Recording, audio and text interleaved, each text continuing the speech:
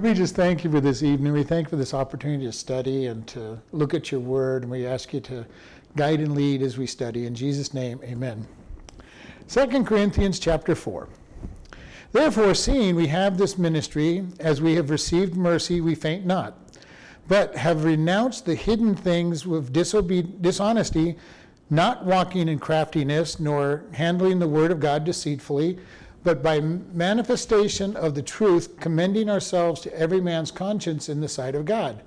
But if our gospel be hid, it is hid to them that are lost, in whom the God of this world hath blinded the minds of them which believe not, lest the light of the glorious gospel of Christ, who is the image of God, should shine unto them. For we preach not ourselves, but Christ Jesus the Lord, and ourselves your servants for Jesus' sake. For God, who commended the light to shine out of the darkness, has shined in our heart to give the light of the knowledge of the glory of God in the face of Jesus Christ. But we have this treasure in earthen vessels, that the excellency of the power may be of God and not of us. So we'll stop there. He starts out with therefore, which refers back to the previous chapter, which is talking about the plainness and the clearness of the gospel as opposed to the law. The fact that the fullness of Christ was there, that we have that we grow glory to glory. And then he goes on from that statement. He says, seeing we have this ministry, as we have received mercy, we faint not. And this is Paul talking, because he says he's gotten mercy, and we think about all the things that he's gone through in his travels. He keeps getting chased out of every town. He has shipwrecks. He has all kinds of opponents. He gets beat. And he goes, because we have mercy, we faint not. We do not collapse. And I love Paul's attitude toward all of this. He says, no matter what I go through, I'm going to be going forward. Not because of his own strength, he says, but because of God's mercy. And we as Christians have that same place where we need to just have God's mercy and faint not. And too many Christians faint.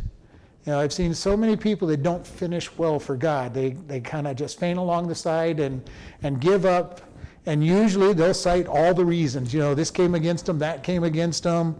You know, Paul had great reasons to quit. You know, most people would have quit if they were going through what he does, what he's gone through. But he says, we don't.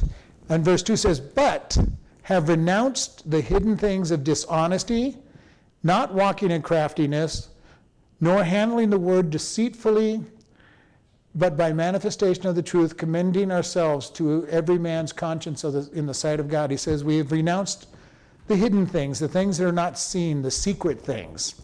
In other words, secret sins.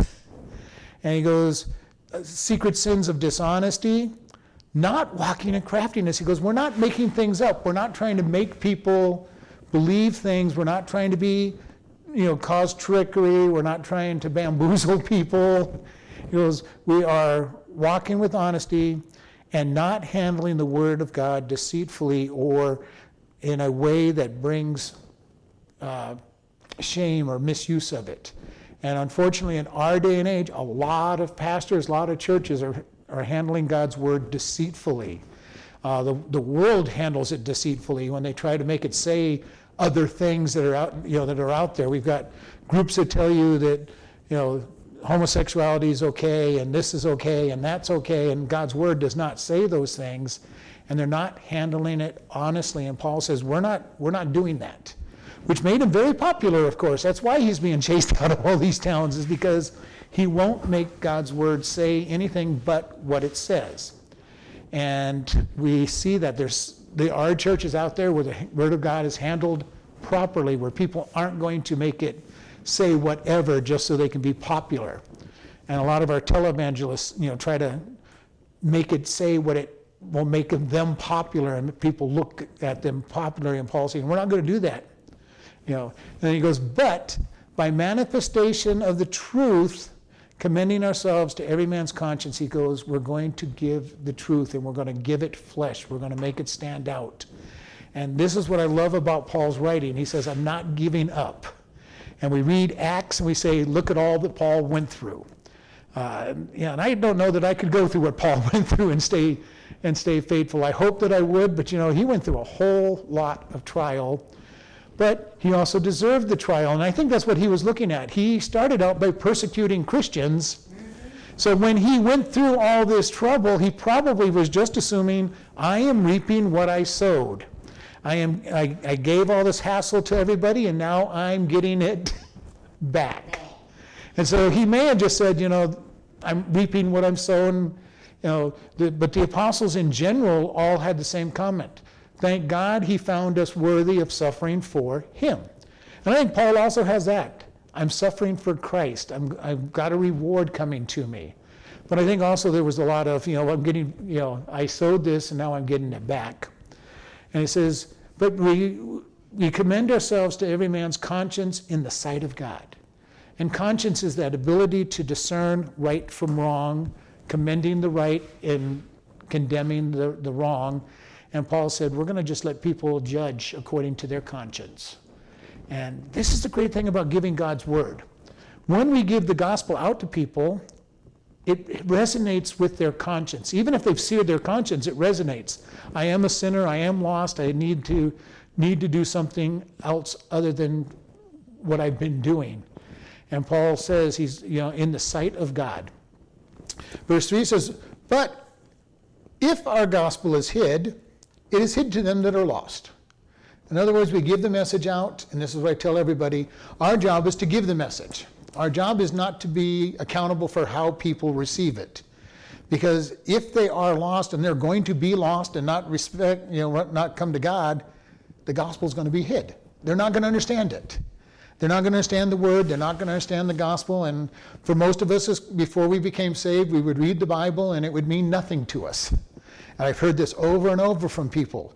They get saved, and instantly they're going, the Bible means something. I've never been able to get so much out of the Bible, and they get excited. But Paul says here, the gospel's hid. If they're lost, and they're not being moved on by the Holy Spirit at that time, it just kind of goes over their head. And they don't understand it, don't want to understand it, won't understand it. And, we go through this when we witness to people. I find this over and over. I witness to somebody, and you're going, well, do you understand? Nope, don't understand a word you've said. I'm going, okay. Well, they don't. And they don't. Because they'll say, well, the Bible is hard to read. I said, no, it isn't. It's got the plainest. Because it's hidden to those who don't believe. Mm-hmm. And there isn't, and there's no real confusion and no real complication on it when God's light shines on it. But because it is so foreign to the mind of the lost person, even though there are no big words, not too many big words, but fairly simple, because it is so foreign to them, they can't comprehend it. And we've talked about this where Christians will say God loves the person and hates the sin, and we can understand that. The lost world doesn't understand that statement because they don't separate the two entities. You are what you do in their mind, so they can't separate the sin or the activity of the person from the person. And they don't understand how we can. That's hard. And it is hard because the flesh doesn't want to. Once the Spirit takes over our mind, it becomes a simpler thing. When the Spirit applies what he says in the Word to us, it becomes a simple thing to understand. Because the Bible is full of things that are contrary to the flesh. Extremely contrary to the flesh. So if I'm judging everything according to the flesh, I will not understand the Word of God. I will not even accept the Word of God because it's so contrary.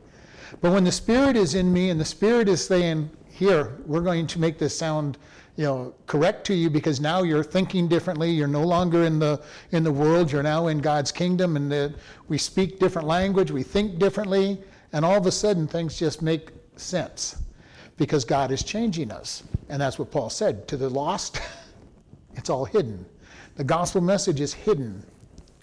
And then he goes on to explain, verse 4, in whom the God of this world has blinded the minds of them which believe not, lest the light of the glorious gospel of Christ, who is the image of God, should shine unto them. And this is literally, actually two parts. We have the flesh that doesn't want to understand, and then we have Satan adding to that issue and saying he's blinding us beyond. And this is why a lost person is never going to understand the truth of God completely. They'll understand glimpses of it. And even when somebody gets saved, when we get saved, we don't understand even the smallest portion of what we're doing. All we're recognizing is that I'm a sinner, I deserve hell, and Jesus died for me. And that's about as much as we're going to understand when we get saved. I've mentioned this many times. Salvation is such a broad issue. You could study nothing but salvation for 80, 90, 100 years and still never get to know everything there is about salvation, and yet it's so simple that anybody can get saved. But we don't understand the full scope of what God has done, and we never will. We'll never really fully understand how does the sacrifice of Jesus pay for the sins of the world, and yet it does, because he was the perfect sacrifice that God accepts. And that in and of itself is a study that can be done forever. Much less, how does our life change when we get saved? And God makes such great changes. And that's one of the things I talk to people about. When you are saved, you know that God has made something changed in your life. Whether it's taking away a sin out of your life, or giving you a love for the word that you never had before, or giving you a love for church, whatever it might be, there's a change in your life that's very tangible that says, this happened. And for me, it was three things. But I'd always wanted to go to church, but he gave me a love for God's word, and he took away my temper. So I know he made two big changes in my life when I got saved. But Satan blinds us, lest, Paul says, the light of the glorious gospel of Christ should shine on them. And this is something that's so wonderful. Once we get to know God, his light shines in us. He opens the word, he opens the information, he gives us opportunities to share, he gives us a different life. This is what Paul is saying. He says specifically Satan is going to blind them, but they also have the flesh that blinds them, because the flesh doesn't want to hear either. But he says, when God's light shines. Now, Paul is definitely probably thinking here about when God's literal light shined on him and knocked him off his horse and on the way to Damascus. But he says, God's light shines. And we think about somebody like Stephen, who's being stoned, and looks up and says, I see the Lord standing. I see Jesus standing at the right hand of the Father, sees the light, sees Jesus while he's being stoned. And I don't think he felt a stone after he saw Jesus. His eyes were on Jesus, and then he died. And I don't think he felt anything after that point, because his mind was all focused on Jesus standing at the right hand of the Father, welcoming him home. And so we see this and then verse 5, for we preach not ourselves, but Jesus Christ, the Lord, and ourselves his servant. In other words, saying, I'm not trying to make myself look good. All I'm doing is preaching Jesus. And this is one of the marks of a true servant of God. They want to talk about Jesus. They want to promote him. And every once in a while, we meet people, or we know people, or even a lot of the televangelists seems to be trying to promote themselves oftentimes more than Jesus. And this is what Paul's saying. I'm not here saying, look at me, I'm Paul. I'm Paul, listen to me. He's saying, I'm putting Jesus up. Paul's saying, I'm not preaching myself. I'm not lifting myself up. I'm not saying I'm the greatest thing that's ever hit this town. He goes, I'm just lifting up Jesus.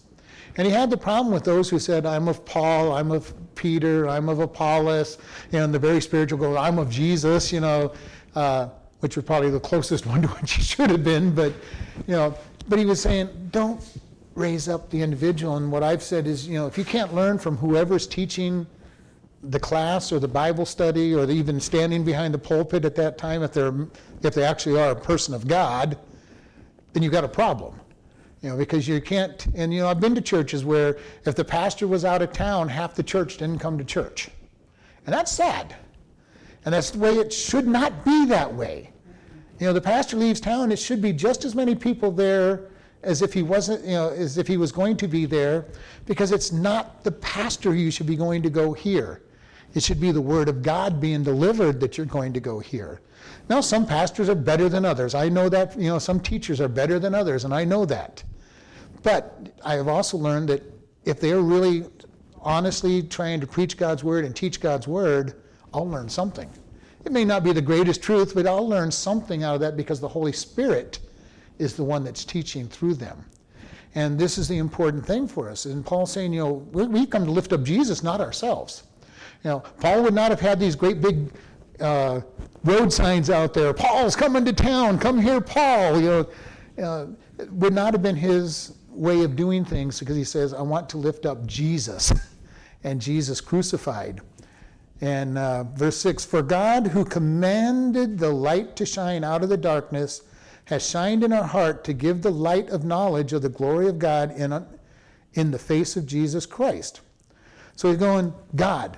And then in case they didn't really want to understand who God was, the one who actually created light in the first place. Okay, and he's going all the way back to Genesis 1. In the beginning, God created the heavens and the earth, and he commanded the light, and the light divided the dark. And goes, that God, the God who actually started all the very first light, he has shown light into our lives. And this is the greatest thing. And I keep saying this over and over. The wonderful thing about serving God is he does all the work. And I love that. I love that God is the one that does the work. He shines a light in our heart. He's the one that reveals glory. And light here in Paul's mind is the light of the knowledge of Jesus Christ. God gives us light. He's the one that helps us to understand spiritual things, that we cannot understand spiritual things without the Holy Spirit giving us the life, giving us a new life to begin with, taking out the heart of stone, throwing it away, giving us a heart of flesh, coming in and living in us and saying, this is what the stuff means. And I love it. And I've shared over and over, the greatest tool to understanding of the Bible is the Holy Spirit himself. He will tell us what it means. He will shed the light on it. He will open it up. And you're reading along, and all of a sudden words jump off the page, and verses jump off the page, and you're going, wow, God, thank you. I needed that. A lot of people who cannot forgive, they hold on to their bitterness. And the sad thing is, really, that bitterness and unforgiveness will destroy our health. It will. It'll destroy our physical health, our spiritual health, our emotional health, and literally even our physical. And it's not a good place to be, and yet the world can't let go of their hate because they don't know how to love and how to forgive, because they don't know the God of love and forgiveness. And unfortunately, many Christians don't really know the love of, the God of love and forgiveness. And hold on to their hate. And very sad place to be. Forgiveness is probably the greatest thing that we have as Christians, just to forgive. Even before somebody asks for it, just forgive them. It doesn't really matter, because ultimately the scriptures teach us that all sin is against God ultimately. Not against us, not against somebody else, but against God. David in Psalm 51 said, against you and you only have I sinned, God. And he was referring to his adultery with Bathsheba and his murder of Uriah. And, those two events, he's saying, God, I sinned against you. Okay, I murdered a man, I committed adultery with his wife, but it's you that I sinned against. And, if we start really understanding that, it's going to change the way we deal with each other. It's going to change the way, because if I realize that all sin is against God, if somebody does something against me, it's really against God, and I just need to forgive them and get over it and let God deal with it. And the one thing I learned about God is he is more than able to defend himself. He does not need me trying to defend him. He does not need me trying to make people pay for their things they have done with me, against me, and just let God deal with it. Now that's not easy until you learn how to do it, just like you were saying about separating the sin from the sinner. People don't understand when I tell people, let God be your defense. If you just let God defend you, God, number one, does things a lot worse than I would have even wanted to do to them. And, sometimes it scares me to let God be my defense, because I've watched people get hurt. I've watched, with other people, when somebody has suffered greatly because they attacked a pastor or attacked somebody, viciously who didn't deserve it, and then watch God come out in defense of that person and see their life, see that person's life being torn apart because they just won't repent. So I've learned over the years, just relax in God. Just rest in God and let God take care of the things going on. Because usually when we try to defend ourselves, the old adage of where there's smoke, there's fire, and you start fanning all that smoke around, and people go, there's got to be a fire somewhere in all these accusations. Look how much, and if you just sit back, people then go like, is this person crazy? They're saying all these bad things about them, but they don't tend to stick, in the long run. And God moves in your defense, and it is wonderful. We see this in so many places in the Scripture. God moves in defense when people seek him. And this is what Paul did so many times. He just came into town, he preached God's word, he got chased out of that town and went to the next town, where he stayed around for a year or two getting a church started. It didn't bother him one way or the other. And then when he left town, the Judaizers would come in and try to ruin his church, trying to bring them into legalism that he had been teaching them not to get into. And so we see here this darkness, this veil that's being drawn over people's eyes, and Paul is saying, let God be that light. Let him give you the knowledge, that perfect, deep knowledge of God, which comes through the Holy Spirit, that God shines that light into us. And when he gets it there, it's wonderful. And like I said this morning, the act of maturity is to respond to God quickly and not have to fight with him for a long period of time. And I never want to be a stumbling block for anybody. I just want to let God work on somebody. I want to lift Jesus up. That may or may not be a stumbling block, because some people are going to consider that a stumbling block, and I can't help that one. But I don't want my actions to be stumbling blocks for people. And the key to this is being able to respond quickly to God. When God says something, we go, okay, God. Had one very recently where God says, I want you to do something. God asked me a question, and I'm immediately answer, okay, God, what's it going to cost me? And I didn't argue with him at all. It's like, okay, God, yeah, I said that. Yes, I believe it. So what do you want me to do now?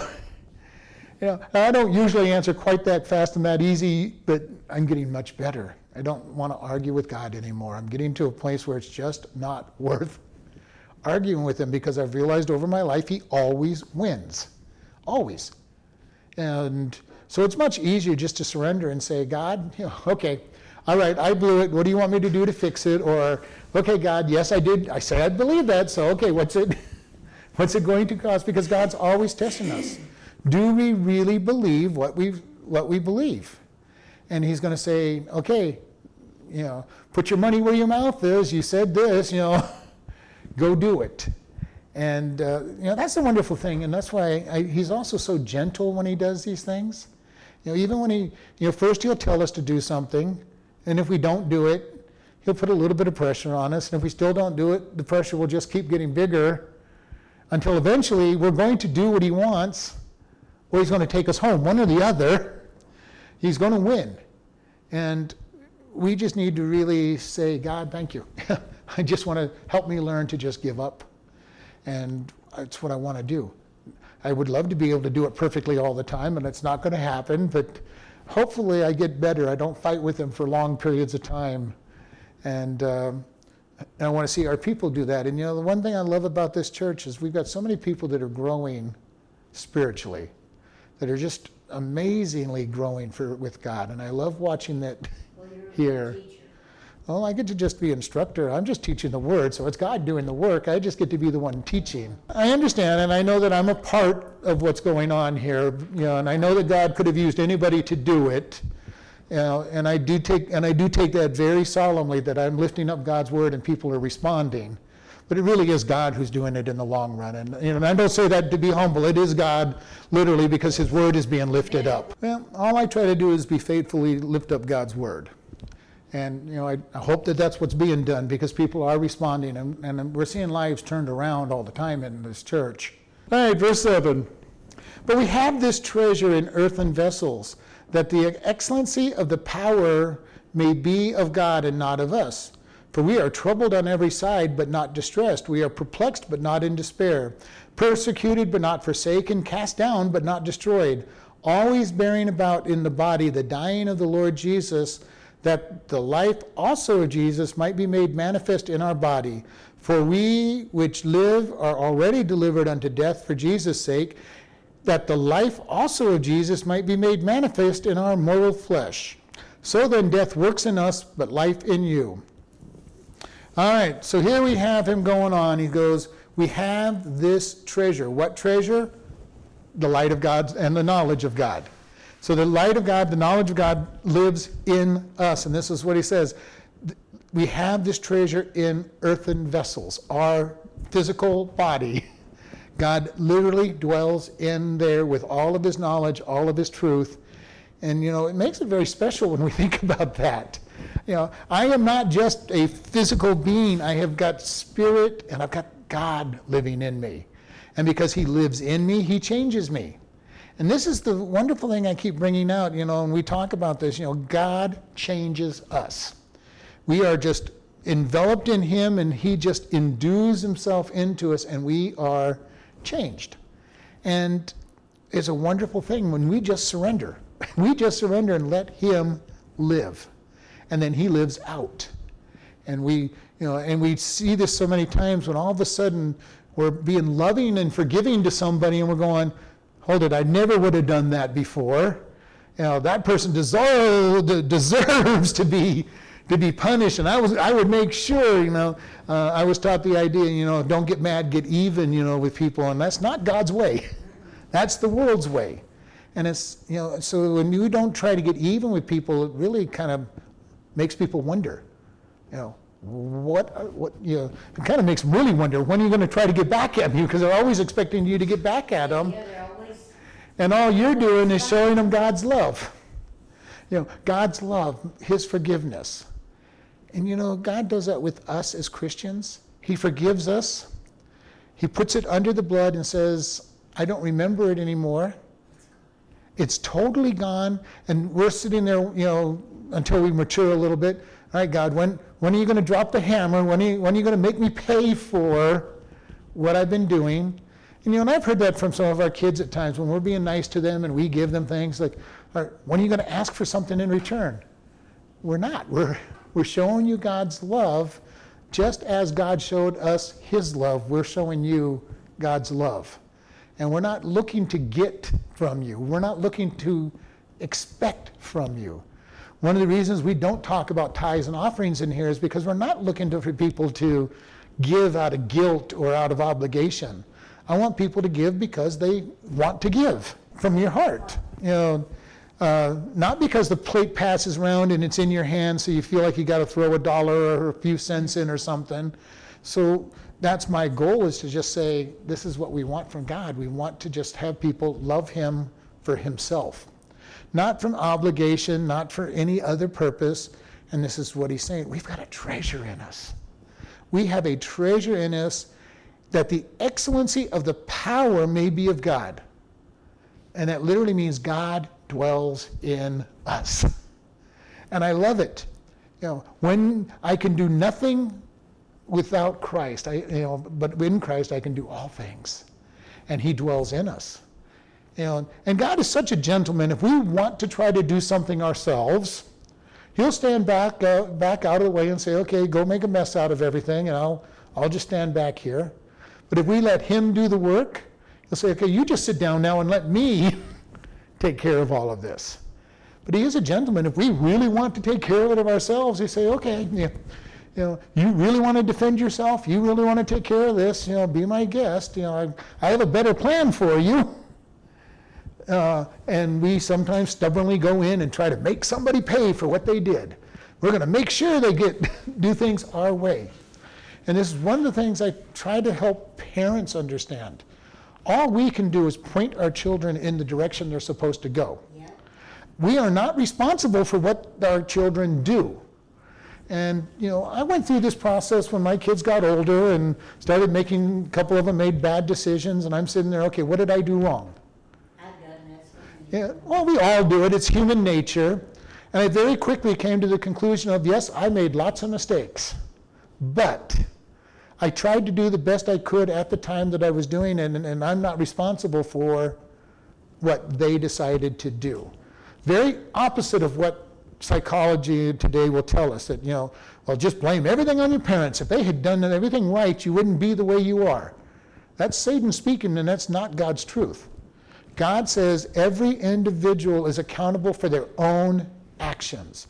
Now, yes, we may influence it. We may give them bad examples. We may not be the best parent in the world, but they are still responsible for their actions. And I've seen it happen over the years that the best parents out there doing everything right, bringing their kids to church, teaching them at home, end up with kids who go off the wrong direction.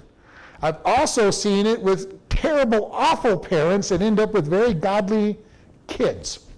Not adults later on, but godly kids. Because each person is responsible for their own decisions. Yes, it's easier to have a godly parent to make godly decisions, but you're still responsible for how you react.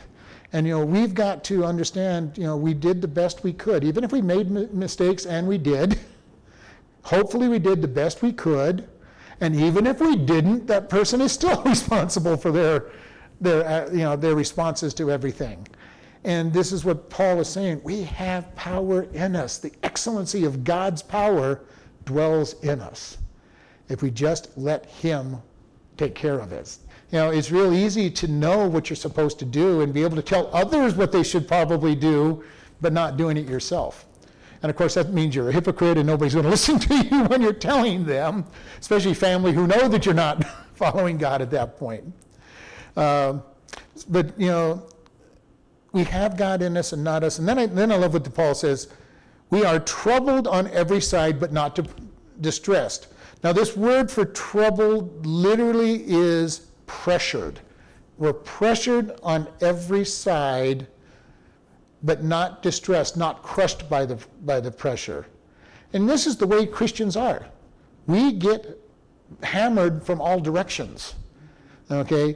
Our own flesh is coming up against us, which we have to battle our own flesh. And well, actually, we shouldn't battle our own flesh. We should let it be crucified. But yet we'll sit there and battle it more often than not.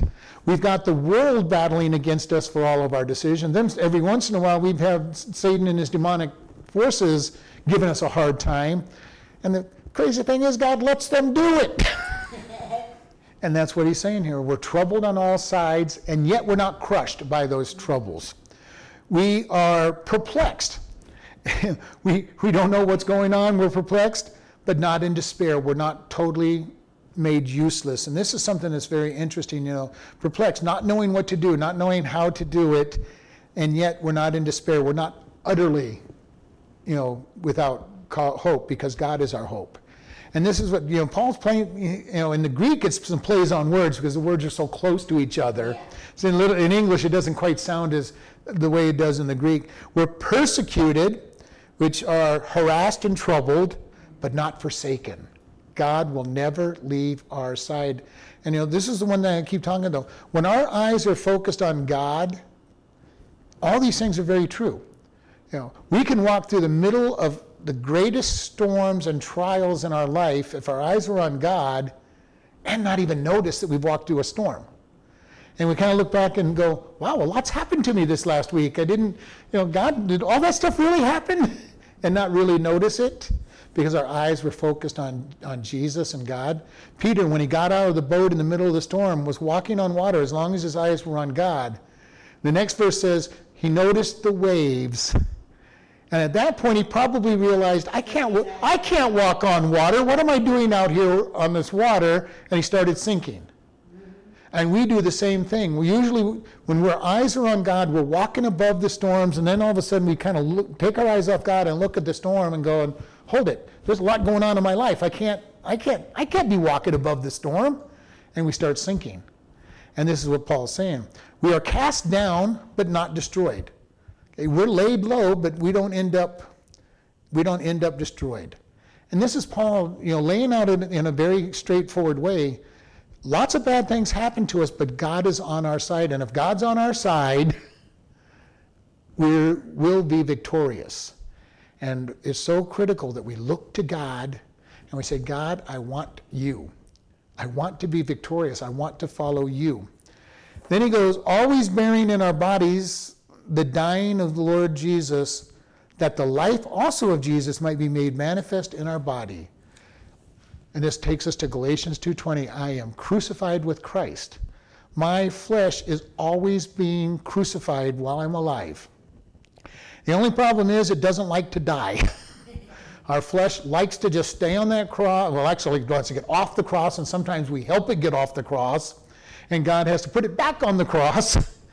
And, but when we let it die, God's life is shown out.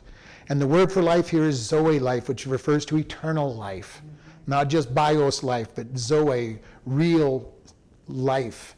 And he goes, our flesh is dead so that his life will come out in us. And when God's life shines out of us, and it says it's made manifest, then people look at us and say, now that's what a Christian's supposed to be like. And, and when I talk to people all the time about this, there are always people looking at us. And you said it earlier, you don't want to be a stumbling block from people because you know that people are looking at you. And sometimes we don't know how many people are looking at us. There's times when I've walked across the prison and I've had prisoners come up to me and go, why are you always happy? Why are you always smiling? I don't know that I always smile, but apparently I smile enough that most people think that I'm smiling, that I'm always that way. You're always smiling, but I don't blame or not. Well, obviously it's enough for them to notice, and and I love having that question because now all of a sudden I can tell them all about Jesus because they open the door. They want to know why I'm in a good mood. Jesus shines out of us and people notice it. And this is something, there's been a lot of songs and everything that there's always somebody, usually aimed at fathers or mothers, your kids are always looking at you. But it's not just our kids who are looking at us. It's everybody who knows we're a Christian. And if we've done our job right, that's all of our neighbors and all of our friends. And they're going to look at us and they're going to say either, now that's how a Christian's supposed to be, or what a terrible example of a Christian they are. But I've heard people go, well, nobody's looking at me, and I'm going, more people are looking at you than you are aware.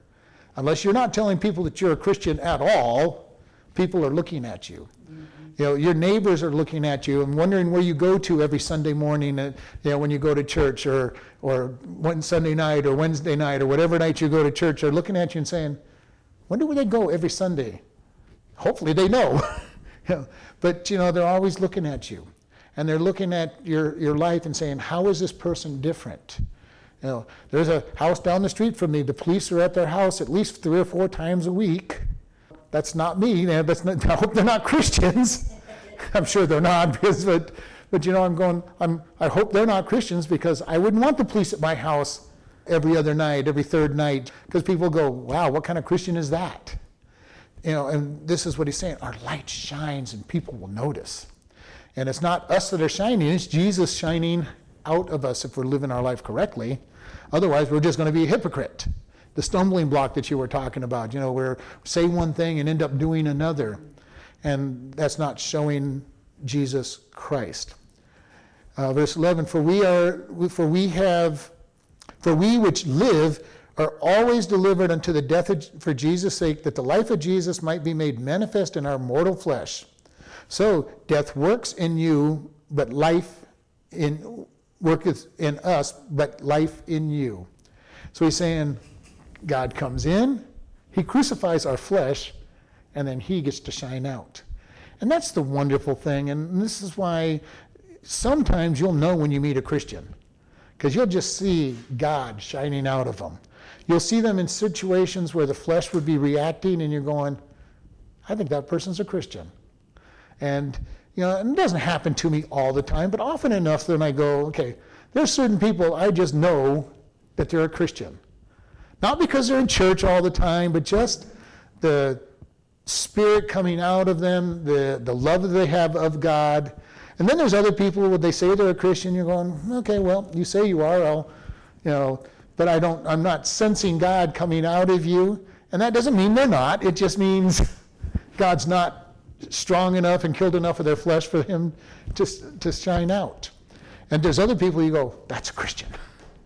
That really is a Christian. You can know. I talk about this a lot. When we get together as Christians, do we talk about God at all during our time? And that doesn't mean every moment of our time has to be talking about God. But if you spend an hour or two with somebody and God never comes up, the Bible never comes up, you're going to go, how important is God with you? Anybody spending time with me knows that we're going to talk about God at some place. Where God's going to come into the conversation, what God says. And you can understand, even if they don't specifically talk about God, the book of Esther doesn't use God's name, but they glorify God everywhere in the book. Pray for me. Have a fast because I'm getting ready to do something dangerous. And we go through there and we see God being lifted up. We don't see his name and don't see his word, but we see him being lifted up all over the place. And, this can be true of us as we go along. When somebody starts gossiping, we really shouldn't be doing this. We shouldn't be talking this way. Technically, I've just talked about God. I put God's standard in this situation, and I didn't have to say, God says don't do this. The individual knows, well, we're Christians, we're not supposed, yeah, you're right, we shouldn't be. We need to be careful about what we're doing, how we're saying, what we're saying to each other. And it doesn't necessarily mean, God said, in verse such and such, it says, we don't necessarily need to be doing all of that, but it becomes very obvious that we're talking about God's standards. And, this is what he's saying. We bring out this life, and again, this is Zoe life, that eternal, abundant life that God gives his children. We don't just have the bios life. I'm alive. I'm physically alive. And before we become a Christian, we have bios life. We are alive. We have a soul in us, but our spirit is dead because we're born with a dead spirit within us. We become a Christian and we get that second birth, and the Spirit is given life in us. And now we understand God. We start understanding spiritual things that we could not begin to understand before. And that Spirit comes in, and God says, now you've got the way to understand what I'm talking about. Now you and I can have a relationship because it's spirit on spirit, not flesh and spirit.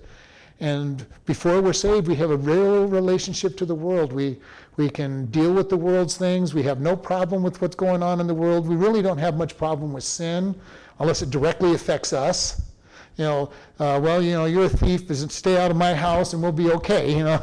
We need to be careful because the flesh allows the flesh, and the flesh wants to do wrong anyway, so it's not going to judge too harshly unless it affects you. But the Spirit comes in and says, now you need to be different. You're going to shine out God's life. You're going to try to be living the way you're supposed to, for better or worse. And you're going to live the way God wants you to live as much as possible. Why? Because he crucifies the flesh and he gives us a spirit that wants to seek after him. Then we can follow in Psalm 23, the Lord is my shepherd, I shall not want. He leads me in ways of righteousness. He makes me lay down in fields. He provides the food. He puts us by still waters and says, I'm going to protect you. I say that a lot of times because I think about, now everybody knows it, and I think when they said the Lord is my shepherd, they just rumble. Mm-hmm. But do they really ever read it or say it? The Lord is my shepherd. Probably not. I think of that. What is a shepherd? What does he do? I asked someone that on him. I said, say it for me. So what is my shepherd? And I said, now say it slow. Read it. That's what I said about this morning's memory verse. This month, the next 2 months because it's so long. I learned it so long ago that it rattles off sometimes without much thought on it. And it's like I memorized Galatians 2:20, for I am crucified with Christ, nevertheless I live, yet not I, but Christ liveth in me, and the life that I now live, I live according to the faith of Christ. I learned that so long ago, and when I first learned it, it meant nothing to me. It was just a verse. Nice verse, God gives me strength because he crucifies my flesh. But the older I get, the more that verse has meaning to me. I am crucified with Christ. Nevertheless I live. And it's just like you say, you learn these things and they're just words for so long, sometimes powerful words, and sometimes very valuable words. But sometimes it takes life experience to really make the verse come alive. Which is why oftentimes when we sing these hymns, or even occasionally, the choruses that we sing, I'll come out and I'll just point out some phrase that just stands out. Because there's some of them that are very powerful, and we're in the middle of singing. We're just singing the words and not necessarily thinking about the words we're singing are. And this is so critical. And like you say, Psalm 23 is one that people just rattle off without really thinking about what it means to have a shepherd and what it means to have God really care for us. Because most people don't really truly believe that God cares for them. Even Christians. I got everything I got on my own. I went out and I worked hard for everything I have, and usually that's not a true statement either. But I went out and I earned my week's paycheck, and I'm going to use it the way I want because I did all the work. And one of the things I've told people is if you're using the word I a lot, you've got a problem to begin with, no matter what it is. And even with pastors, look at the church that I have built and all the people that I have done. No, pastor, you've got a problem. If you think it's you've got a problem. And now, yes, we have a very important part. We get to teach the word, we get to minister, we get to be the example, but it's not us that does it, it's God who does it through us. In all of us, whether it's a family, if you've had a very successful run with your family and everybody's grown up nice, it's not you who did it, it's God in you that managed to do it. Now, you may have made a lot of good decisions and right decisions as well, but it's still God who did it. And, we've got to recognize God gives us the gifts and ability to do the work that we did. God gives us the power to do what it is. He gives us the health to do what it is. Jesus didn't take things all that personal, because a lot of times it's not really aimed at us anyway. It's aimed at God in us. When we're trying to help somebody, they're actually going against God. And, that's why I say, when we realize that everything ultimately is against God, it makes it a lot easier to take care of things. My job is really simple. I lift up Jesus. I get to lift up his word. Well, let's close in prayer. Lord, we just thank you for this evening. We thank you for how much you love us and that you are our protector. You are the one that cares for us and that you are the light in our life. And we just thank you and ask you to go with us as we go about our business. In Jesus' name, amen.